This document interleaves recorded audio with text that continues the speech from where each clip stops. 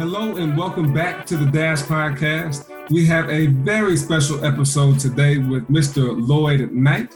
You may have heard that name before because Lloyd was on the podcast just a couple months ago. I think it was episode 82 or 83. We are approaching episode 100, and I thought there would be no better way to progress towards that number than having one of my favorite guests, one of my favorite conversations back on the show. Now, before we get started, I definitely want to make sure that you know that this episode is sponsored by the Gamage Consulting Group, and we help middle school principals support student behavior.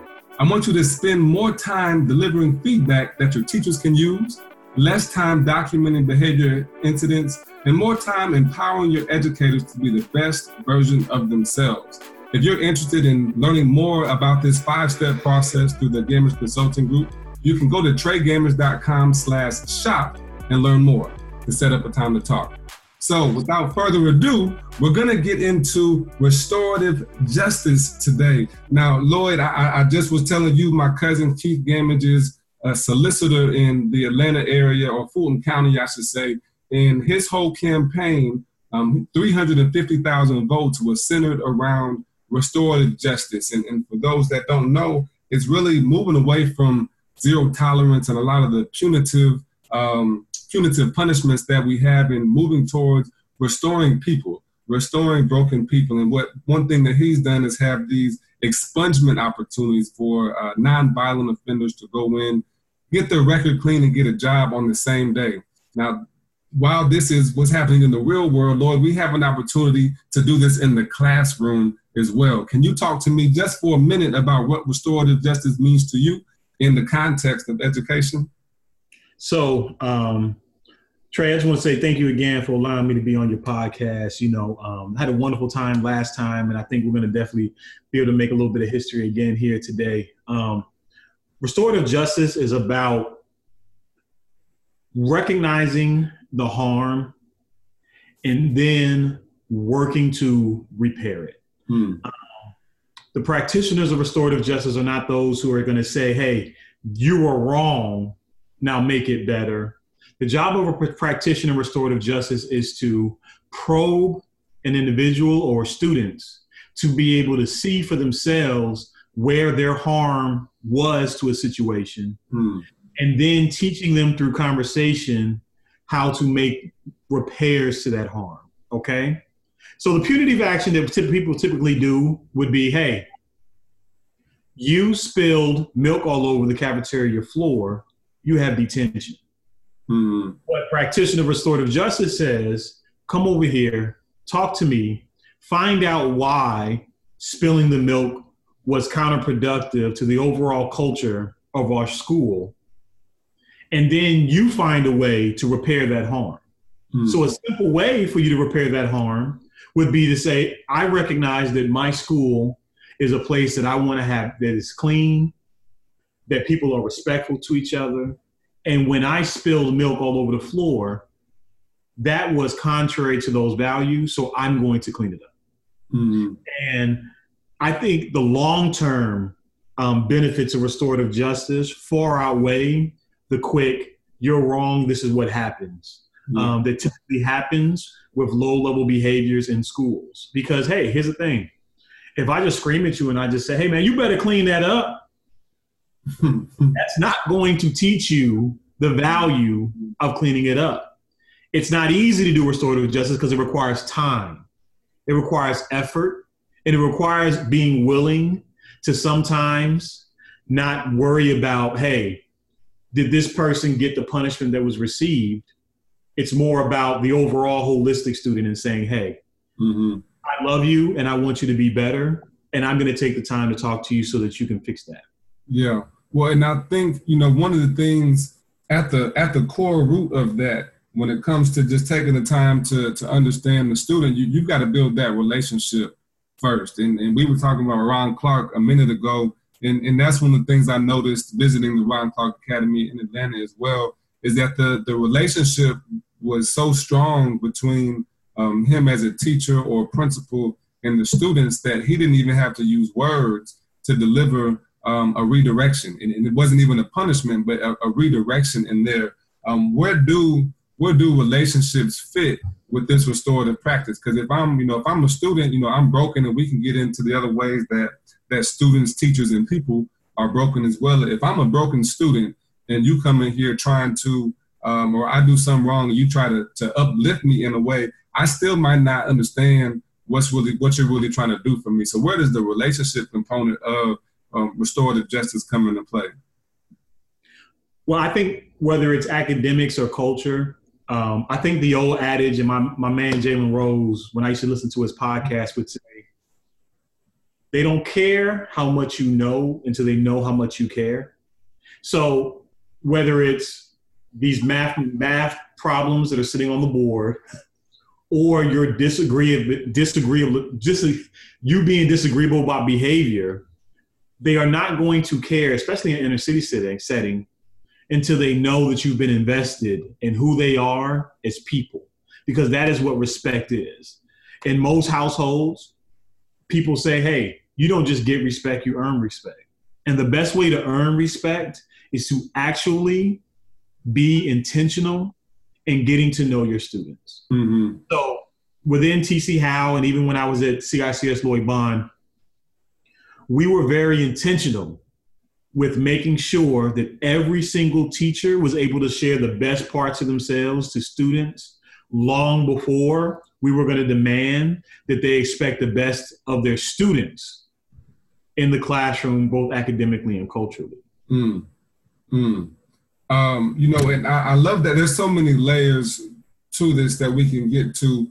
Let's take, I don't know if it's a step back or forward, but thinking about from the teacher perspective, you've got to be at a place as a teacher to be willing enough to not reprimand a student or to take the easy way out, go to the office, go to the corner. You got to be willing to not take the easy way out and really make yourself vulnerable enough to share pieces of who you are as a teacher, the places that you might be broken as a teacher, and offer that to your students so that they can begin to build that trust with you. When you're starting in the school year, I'm thinking about, we're at the end of the school year now, I'm thinking about going into the next school year and putting a priming plan together for teachers to build that relationship with the first week or first 2 weeks. What would you say about that and how teachers can be vulnerable in building those relationships with students? So I think it's a great question. I think that like many times our teachers are so eager to just get in and jump into the instruction, right? Especially when you sit through professional development and people are like, hey, you got to make these games and you don't have a lot of time to do it. Mm-hmm. So they try to focus on that. And what we do is, what I've done as a leader over the past 6 years that I've been an administrator is do the opposite and truly invest, even in high school, between a week to 3 weeks to build out those components of relationships and expectations so that you don't have to there isn't a single student in the building who says, I still don't know who my teacher is. Mm-hmm. And the way I break that down is simple. We break a period down into 4 quadrants, and we say, you're going to hit all these 4 quadrants the first week to 3 weeks of school to make sure that everybody knows, I know you and you know me and you know the expectations. So what I would say is this. The first quadrant I'd say is 10 to 15 minutes, we would focus on the expectation. We're going to teach the expectation, then we're going to model the expectation.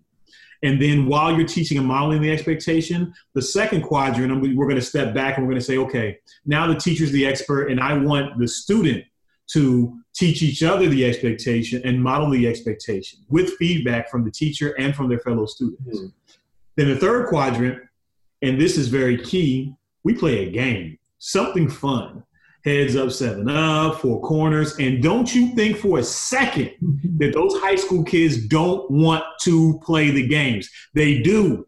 They may fake like they don't want to do it, but they want to have fun. Right. And they want to do the games. And there's lots of resources to be able to find classroom games. And then the last quadrant is solely about that teacher, where they will put up a photo of something, a vacation, your child, your friends, a fun place you like to go, your favorite food, your something, right? Or something that's very personal and touching to them. And they explain to the class for 5 minutes about that picture, and then they open it up to questions so the students can ask, any respectful question that they want. Okay. So that by the end of that period, you not only have covered the basis of knowing exactly what that expectation is. And when you do it in a high school, first period, every teacher does the same expectation. Second period, everyone does the same expectation. So there's no overlap. Yeah. But the actual piece of the teacher sharing about themselves is solely on the teacher. And from my experience, the teachers who take that 4-quadrant system seriously in the long run have far more instructional time to be able to teach their students, because they built a relationship with them to be able to allow them the opportunity to teach their students. Because no one is going to learn from you simply because you're their teacher. Yeah. They're going to learn from you because they allow you to teach them. Yeah.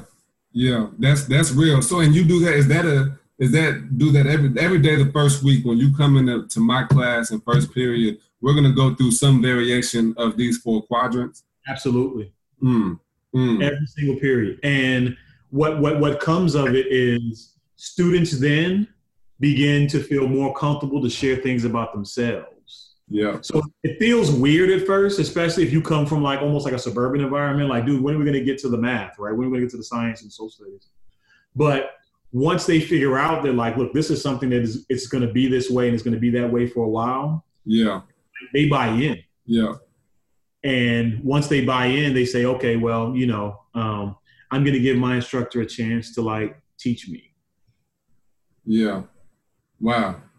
I love that. I love that so much. So what, thinking about moving forward off of that, let's think about some of the ways that, how are students broken? I'm going to get off the teachers for a second because I know teachers are going to have their own pains and baggage from childhood. In what ways is a student in today's classroom, we can talk about a city setting, urban setting, Black students in particular. What are some of the brokenness that our students are facing today in class?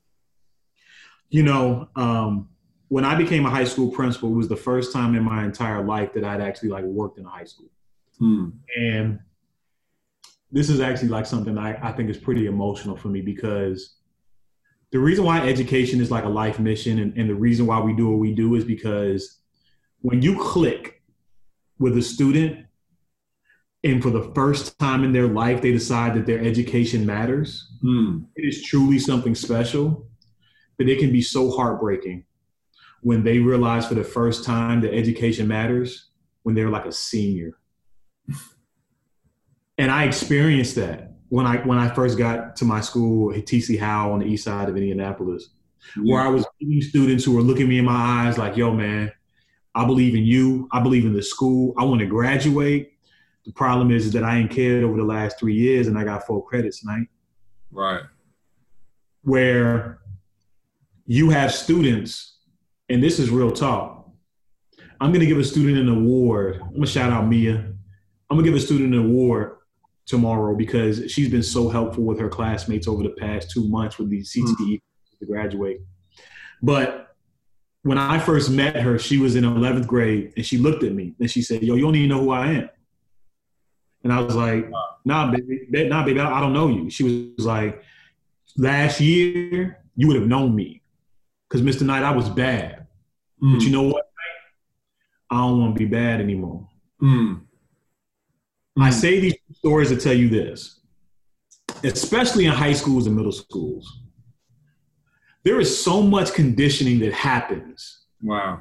At home, there's so much conditioning that happens in elementary school. Can you imagine going to elementary school for the first day of school and you don't know your numbers, you don't know your colors, you don't know your letters, you don't know your letter sounds, and there's kids next to you that know all that and then some. That's real.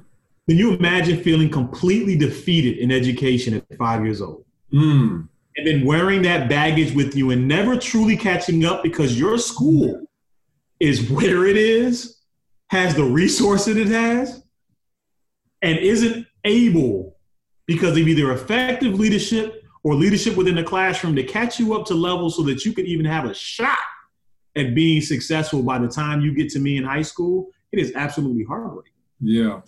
And I've seen that in education. That is why like elementary is so important, because it can make or break a student's trajectory for the rest of their education career. Yeah. Because there's, like I said, there's so much conditioning that happens before a kid steps foot in my building in 7th grade that we fight so hard. So I'll give you one last quantitative example. 5% of my 7th graders last year on the state test were proficient. Mm-hmm. Dang. None were proficient the first day of school in 7th grade last year. Right now, that same cohort of students look poised to hit 30% proficiency. Wow. This year on the state test. That's significant. It's significant, but think about how sad that is. Yeah. 3 out of 10 kids in my grade are still not proficient. Mm. You're trying to fight against all the conditioning that happened before they got to you, but they still expect you to teach everyone at a high level. It's unfair to the students, it's unfair to the kids, but we fight through it, through innovation, through restorative practices, like we said before, right? And through being innovative with curriculum and different things like that. Yeah. So, like, that's my experience with like what education is when a student finally decides, oh my gosh, like it's clicked for me. We're ready to really do this. Mm-hmm. Well, and I think that's also a lesson in looking at growth versus achievement. And that number, while it's only at 30%, that's right. at what, 500% from what 600% growth, right? 600% growth. Okay, the whole class. You're right. The whole class is not achieving at a prodigious level, but you had a 600% increase in growth. That's restorative justice. That's taking 5%. That's probably what, 2 students. Yeah. 30%. I mean, if you're talking about a classroom with 20, one student would be 5%. 30% would be 5%. We had about 70 students in the cohort. Okay. We're talking about 4. Yeah, 4 students, and then moving that up to 10 or 12 students. I mean, that's real, and I know you want to do more than reach just one student, but that's exactly what restorative justice is. You're taking someone that was broken and creating an opportunity for them to grow, lead, and experience. I had a conversation with a principal named Chris Reese, and he was talking about how schools almost condition you for prison or school to prison pipeline from the standpoint of lining up in a straight line. What is it?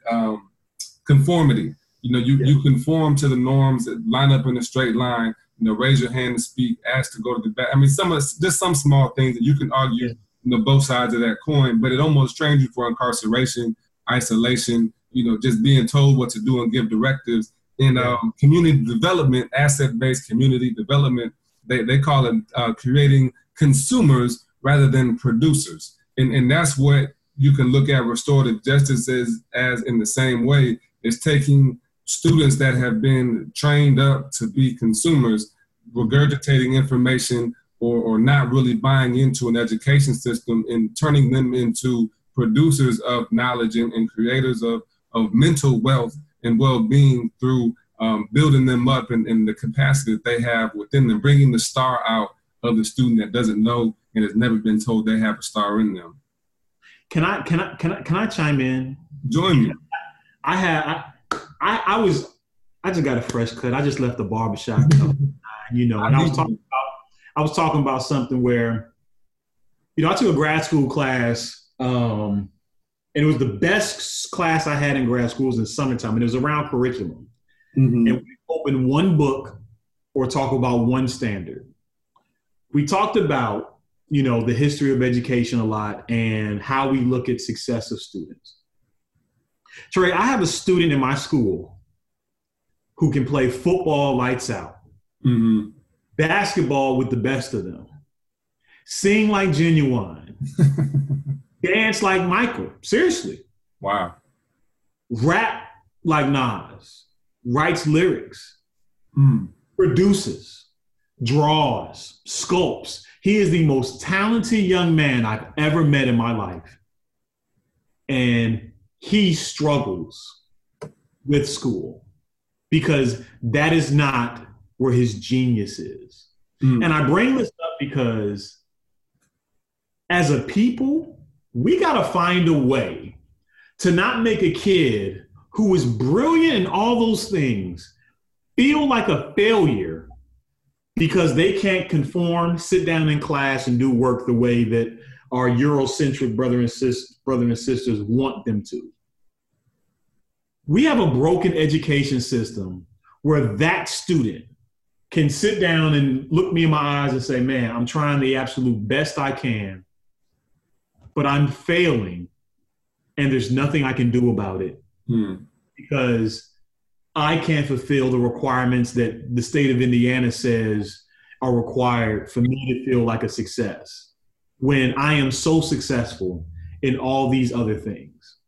And I feel like that is like so aligned with what you just said, because we need to be able to find a way for our students who learn differently, differently, act differently, have different values to still find success, even though they may not be able to do it exactly the way they want you want them to do it in your classroom. What are your thoughts?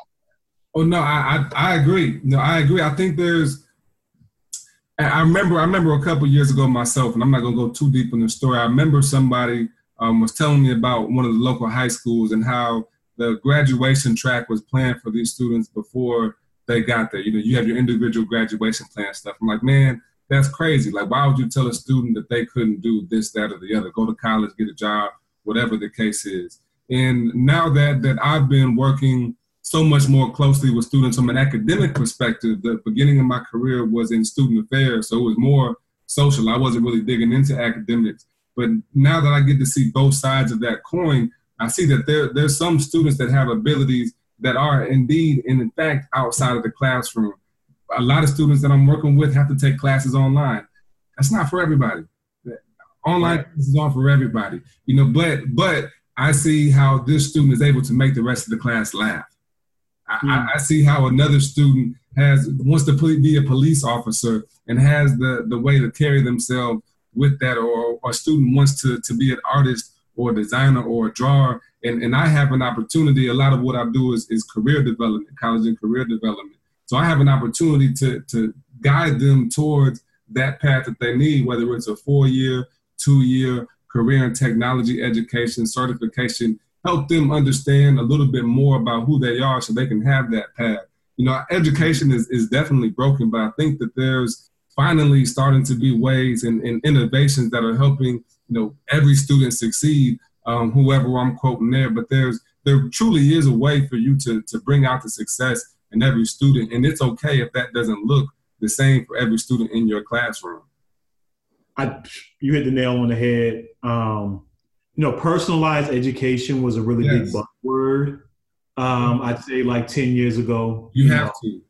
Yeah. And I think the thing is like, we were very stuck on the modalities of learning, you know, auditory or kinesthetic, you know what I'm saying? And I think from my perspective, I would love an opportunity for like, once certain structures are put in place for school to feel and look more like what these Montessori schools look like for the affluent communities. Low key. It's choosing their own pathway to success rather than a teacher designing and telling you where your pathway to success is. And I think in so many ways, like, when I first learned about the Daily Five and differentiated instruction, I was the only Black male educator in the entire auditorium when I was at the National Reading Association back in New Orleans, back maybe like 8 years ago. And when I was sitting there and I was listening to this, I was like, this is the key to urban education. And I felt like that in the moment. And I think our data like bore that out over the next 2 years. And as my own superintendent sends his kids to Montessori school, you realize like in many ways, those who are in the know pick up these things faster and can identify pathways for their children to find success a lot quicker than they will allow urban educators to be innovative as well, to find success for students who are in communities that need it the most, if that makes sense. Well, and I'm gonna take it out of the classroom for a second myself. So outside of my consultancy and everything I do in education, I'm a representative on city council in the city of Hartsville. And the district that I represent is majority black, 30% of people that live in my district don't have cars. The average annual income is $8,000 versus the white income is $27,000. 50% have not graduated from high school. Just this section of the neighborhood, we were voted an All-American city for the second time in 2016, yet the black people in my community call it Killerville.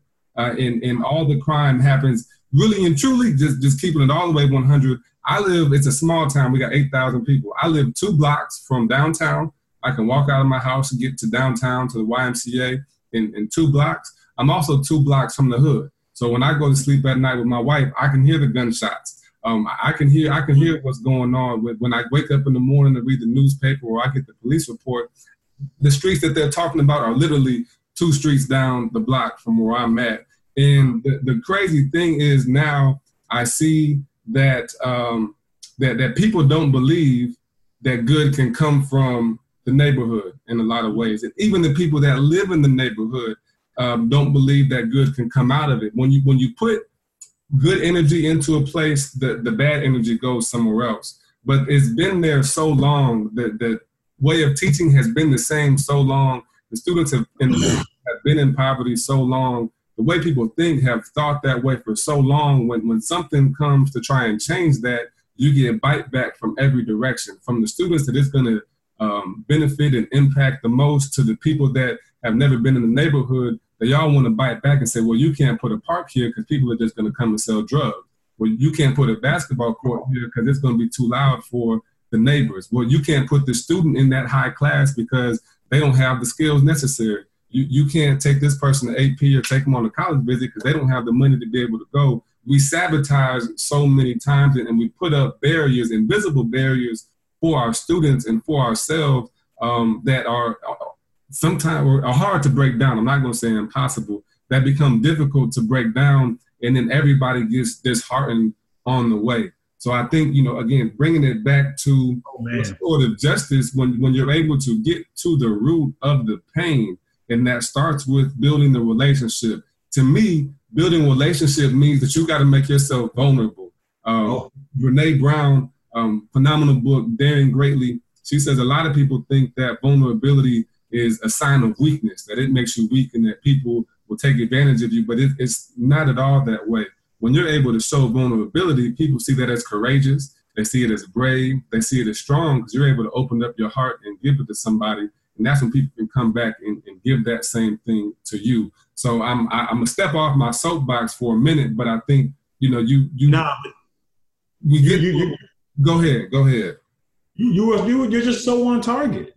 I mean, I remember being, and everywhere I've gone as a principal, I've always worked in the community as well. So I would go to community meetings, and when they would talk about programs and stuff, there was a genuine lack of trust when great people came into the neighborhood to do things for them because they were terrified not of the program, but that every time something came into the community and it started working, someone was working behind the scenes to take it away from them. Mm-hmm. So a general lack of trust come at those times, especially for older people who've seen the magic bullet come over and over again. Sometimes it works. If it's working, you take it away. If it's not working, you take it away. So they don't feel comfortable accepting outside influence. And then it even goes back to like a traditional like anti-charter discussion where, frankly, you have these white people who want to come into my community and tell me that we aren't doing things the right way, and you're not going to listen to us and include us in the process to make sure that what you're going to bring to us is sustaining and lasting, and you don't think we're intelligent enough to be able to give a strong opinion on that. Yeah. So I'm sure there's great people like you in the community who have great ideas to bring great things to the community that will stop the violence, that will curb crime and different things like that. But where the restorative piece comes in and the relationship piece comes in, you have a heavy job before you, brother, because you have to convince people that for a long time might feel like things have been okay. Tell you that maybe you have to be able to tell them, look, I think there's a better way. And you got to do that through a restorative mind and a loving mind and a relational mind as well. Mm-hmm. And I agree. I think there's, in education as well as in community relation, there's gatekeepers, right? And we have baby boomers are the largest generation, and our Black baby boomers went through segregation. They went through Jim Crow. They went through a lot of tension that they haven't healed from in a lot of ways. And same for white folks in the community and in education. We've got gatekeepers who have been brought up a certain way, who have also been through Brown and Board of Education, who have also been through the Little Rock Nine and all those kind of things, who are almost stuck in a set of ways. And at some point, when you're talking about, I don't really mean elderly or senior citizens, but folks that have a long tenure. How about that? Folks that are tenured, how much can you ask somebody to grow? I've already expanded to the capacity that I can. I've been doing this for 25, 30 years, and you want me to continue to grow and evolve. But I think the changing in the guard is here now, and I think there's so much innovation in our world, from Donald Trump to education. The guard is changing because now that generation that was baby boomers, which was the largest in our nation and in the world, is now being, they don't have a choice. They don't want to see the power, but it's now moving to a much more millennial focused generation where 50% of millennials are now in the workforce and see the world in a completely different perspective. And the gap in the middle is Generation X, the folks born between 65 and about 85 to 90. That's the gap where things have kind of been stagnant for so long, where baby boomers had power for 50 years, 60 years, still holding on. Generation X was just kind of hanging on for dear life. Now millennials and Gen Z, who are coming up right after us, are like, no, we'll take it from here. We have the capacity, we have the will to grow and to restore. Because when I was growing up, diversity, inclusion, those were buzzwords. Now those are staples. Now those are necessities. Equity, diversity, inclusion, those are not optional anymore, is what I'm seeing in education. I think that's a positive note of restorative justice. And I think these practices are going to become more common knowledge. I don't think every school is doing social emotional learning. I don't think every school knows about restorative practice. And asset-based community development, using the talents, tools, resources that exist on your campus and capitalizing on those. But I think it's here right now, and it's going to continue to expand in the coming 5, 10, 20, 50 years. Well, I think the people you described, the millennials and Generation Z, I think they got to be able to recognize their power and to understand those generations. They value having influence and being able to feel like their job is changing the world. They value that more than simple just success or me just making a few more dollars. Right. I think with them having that mindset, and you have some people, well, they're snowflakes or whatever. I don't characterize them as that. I characterize them as the generation that truly feels like, hey, we're going to create a world where diversity and inclusion are not just buzzwords, but are actually practiced because we lived through it. We saw growing up that there were people different than us and we loved them anyway. And now as we grow older, we're going to demand those from the generations to come before, And continue to model that. Yeah, yes, sir. So I think we've gone on a good bit. And I think everything is still focused on restorative practices and justice. I do want to get into your introduction to the restorative practices. I think you have an interesting introduction that I think would be valuable to share. Love that. So as a final quarter grad student at DePaul University, and not thinking that our discipline structure was working within my school on the far south side of Chicago, Oakdale Gardens, CICS Lloyd Bond. I, one evening, was watching TV and Chicagoland came on. And they had this principal who was young and energetic. And then they had this young brother who, his name escapes me right now, but he was leading circles within the school. And he was describing how leading circles would set the school up for future success because restorative practices were better than, punitive punishment. So that had me thinking at the time, and I was like, wow, okay, I need to learn more about this because I see a problem and I see a solution that needs to be identified. So they actually, some practitioners in restorative justice visited my school one day and asked for a meeting because the local coalition within our housing project had written a grant for free training for every school within the housing project. Wow. So my principal at the time said, we don't need this. Thankfully, she resigned about a month later. And my first act was to pick up the phone and call them, Cheryl and Pamela Pirtle. And when I called them, I said, hey, I want to become a circle keeper, and my dean needs to too. What do we have to do? So what they did is they gathered about 6 other people, and we met for 4 consecutive days at a Buddhist temple in the South Shore neighborhood of Chicago. And I'm chuckling because it just brings back so many memories, because what I learned over those 4 days was I was broken down. I was built back up. And on that day, I had the perfect launch. Those days, I had the perfect launch to my future as an administrator. And it was the most reflective time I think I may have ever had in my life, as my body was almost humming. Wow.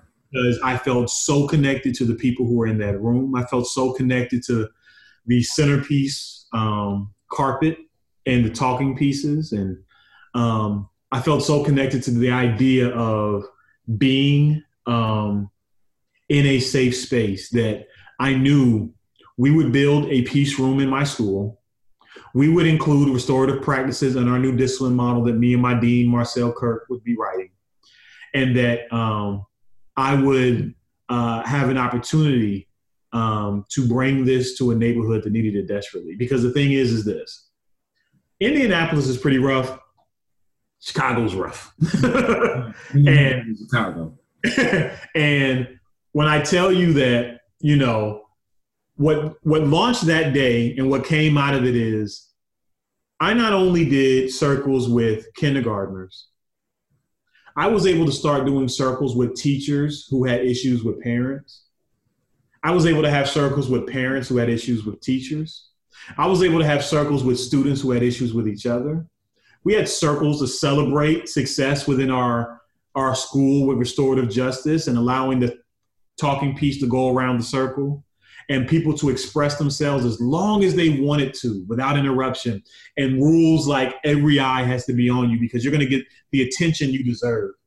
And what came out of that is eventually, and this is a story I tell all the time, and this is how powerful restorative justice is to me. I had 2 families in the middle of my lawn, the kids fighting. We go to break up the fight.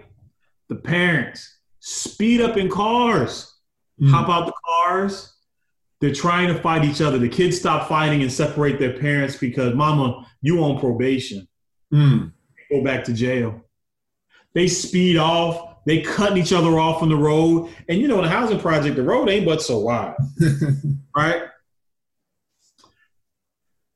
They called me and said, Mr. Knight, because their kids had been suspended before, Mr. Knight, can I have a circle with this parent so that I can figure out what's going on and why we're at each other's throats like this. Wow.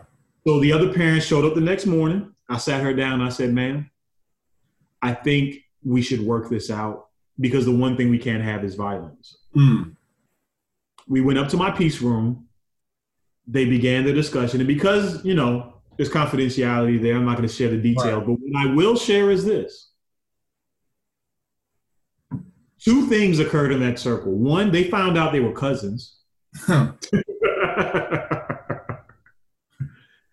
And the second thing is, on their own, they came up with their own resolution to the issue to have 2 family dinners over the next 3 weeks so that their kids could truly get to know each other so they wouldn't put their hands on each other again. That's outside the school.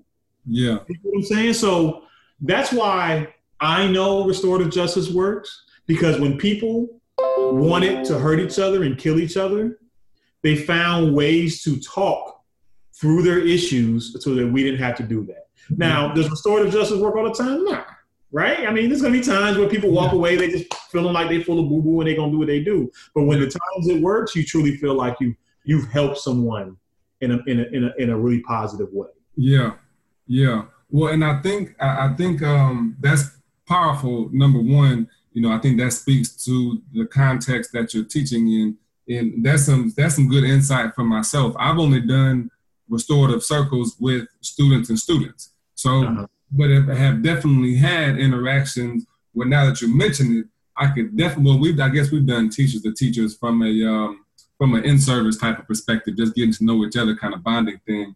But I haven't thought about parents and students, or parents and parents, or parents and teachers, and all the variations of the circles that you can do. So I appreciate that. That's a golden nugget right there. It sounds to me from the conversation that we've been having, relationships are number one to restorative justice, and the restorative circle, from, again, our conversation now in the past history of restorative justice over the past few years, that restorative circle seems like one of the foundations of restorative practices in the classroom as well. What would you say is the third piece, or if we want to round out a top 5, if I want to just get a start on how to implement restorative practices in my school next year, I'm doing relationships, I'm starting my restorative circle, what would be number 3? I think, let me give you maybe a 3, 4, 5, because I'd like to really break that down. You know what I'm saying? That works. I'd say number 3 is a solid, confidential peace room, a place where students can go with an adult that is off the beaten path, where they can go confidentially and work out their issues in a safe space. If kids know there's a circle going on in the room, right? Yeah. And students hear them outside, they may be less likely to share. They may be less likely to get to the root of the problem.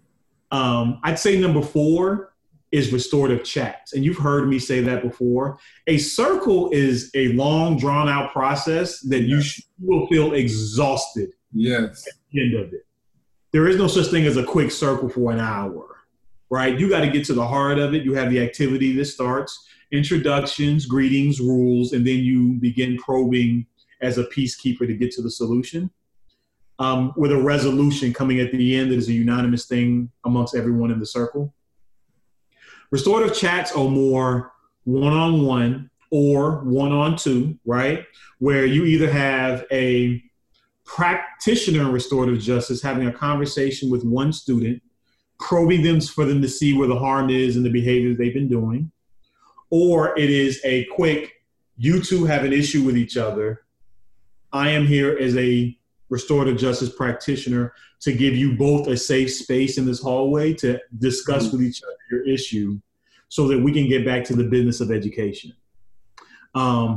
I'd say the 5th thing, and I think this is the most important, well, not the most important, but very important, is having a setting in your peace room where you can quickly get to the circle in a very interesting way with decorations. Chairs are already set up. The rug is already laid out with talking pieces, because you don't want to spend time okay, now you guys sit down and let me set up everything. That room should be a place where you can go right in and flow right into a discussion so that you can get to the heart of issues sooner rather than later. Yeah, yeah, I appreciate that. I think that's brought clarity to a lot of people right now. Just now, getting that down pat, because it's not. It doesn't have to be elaborate. It doesn't have to be, hours and hours of research and all kinds of stuff. Well, I mean, you still got to do your research to figure out how it applies to it. But yeah, those are 5 simple steps that you can apply right now. If it's you're about to start a school year in a month, you can learn what you need to know to put those situations in place. And I just to comment on those, the restorative circle, you're absolutely right about the timing of those. If you start a circle, I think it's better to be proactive with this and include that in as a part of your priming plan to start a school year as you're building relationships, starting off with those positive restorative circles. It doesn't have to always be when there's a fight or something, but doing it on the front end so students understand that expectation, because it will throw off your schedule. If you are self-contained, you're going to miss some instruction time. If you're rotating in class, you might miss some of your bell schedules. Well, brother, what I would say to that, and like sometimes teachers, if they aren't trained in restorative justice, will not see the benefit. And like, man, these kids just trying to get out of class. Yeah. No, ma'am. They're trying to get back into your class. They are willing to fix their issues so that they do not disrupt your classroom with their issues. Yeah.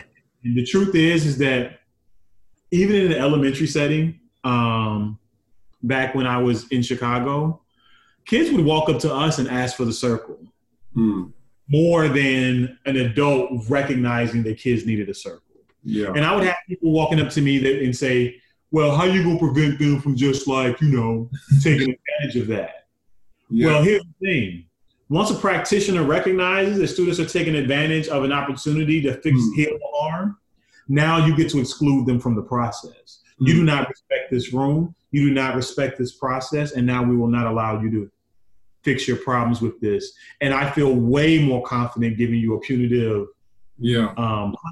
at that point, because we've tried our best to restore you and you're using the opportunity to do so. Yeah, I agree. And I think, digging deeper to that, I appreciate the thought both of the peace room. I know in my situation, I talk to teachers about having a refocus area or even bouncing students to another class and letting them kind of refocus in there. But I like the idea of having that peace room where it's in confidence, where I can get out of the class and away from everybody and get to the bottom of what I'm dealing with. Same with those restorative chats. Some people might call it a check-in, check-out. I think these are the same concepts that you may be using in your classroom, but with a twist that is more focused on restoration rather than zero toleration. I just had to hit that rhyme right there. So, being proactive with it and all. So I think that's a great round out, man. Anything else, Lloyd, before we close this out, man? Time keeps on slipping, man. I'm so excited. I can't even. We've been talking for a good minute. Hey, man, look. I whenever we have conversations, Trey, I think there's just so much game to put out there, and we're both educators, and I think it's just good for us to be able to, like I said, share the love and share the ideas, because I want everybody to win. You know what I'm saying? And whether it's young brothers and sisters just getting a start in education, because we need them. And we've discussed this last time, man.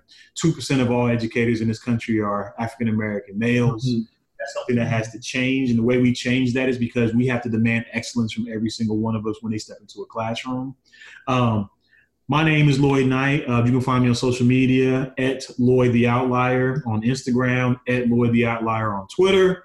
You can find me on Facebook, Lloyd Knight. I am a free resource to education, and you can find me on LinkedIn. And I definitely am always willing to have conversations with people, and I want everyone's practice to get better. So I may have a big announcement by the next time you send me. There's some things coming down the pipe, but I'm thankful to be here, to be able to share information about restorative justice, about education, because I want us all to win, and I'm looking forward to hopefully, you know, a great response from this podcast, because I think there was a lot of good game discussed today. Yes, sir. Well, one of the only turnaround specialists in the country. You know, we did it twice, Trey. We did it elementary, we did it middle, high, and you know, I think where I am in my career is that, you know, we've wrapped up this past turnaround. And I think it's time to go on to the next. Yeah, let's go to the next. You know, so I'm excited about the next journey, and you know, we're gonna be great. I love it. Well, we'll definitely have to bring you back at the start of the next journey so we can get a beginning and end of that situation, where your mindset is going into a new turnaround school, and follow up with that and see what kind of changes have happened over the first year or quarter, semester, whatever the case is. So I appreciate you, man. I can't wait to continue our conversations off the air as well. Yeah. And thank you all for listening. If you like this episode, share it with someone that needs to hear it. Your co-workers, your co-teachers, your PLC team, your superintendent, your principal. Share this word, spread this message. We're doing what we can to bridge the gap in education through challenging, meaningful, significant conversation. This is Trey Gamage. This is The Dash. We'll see you next time.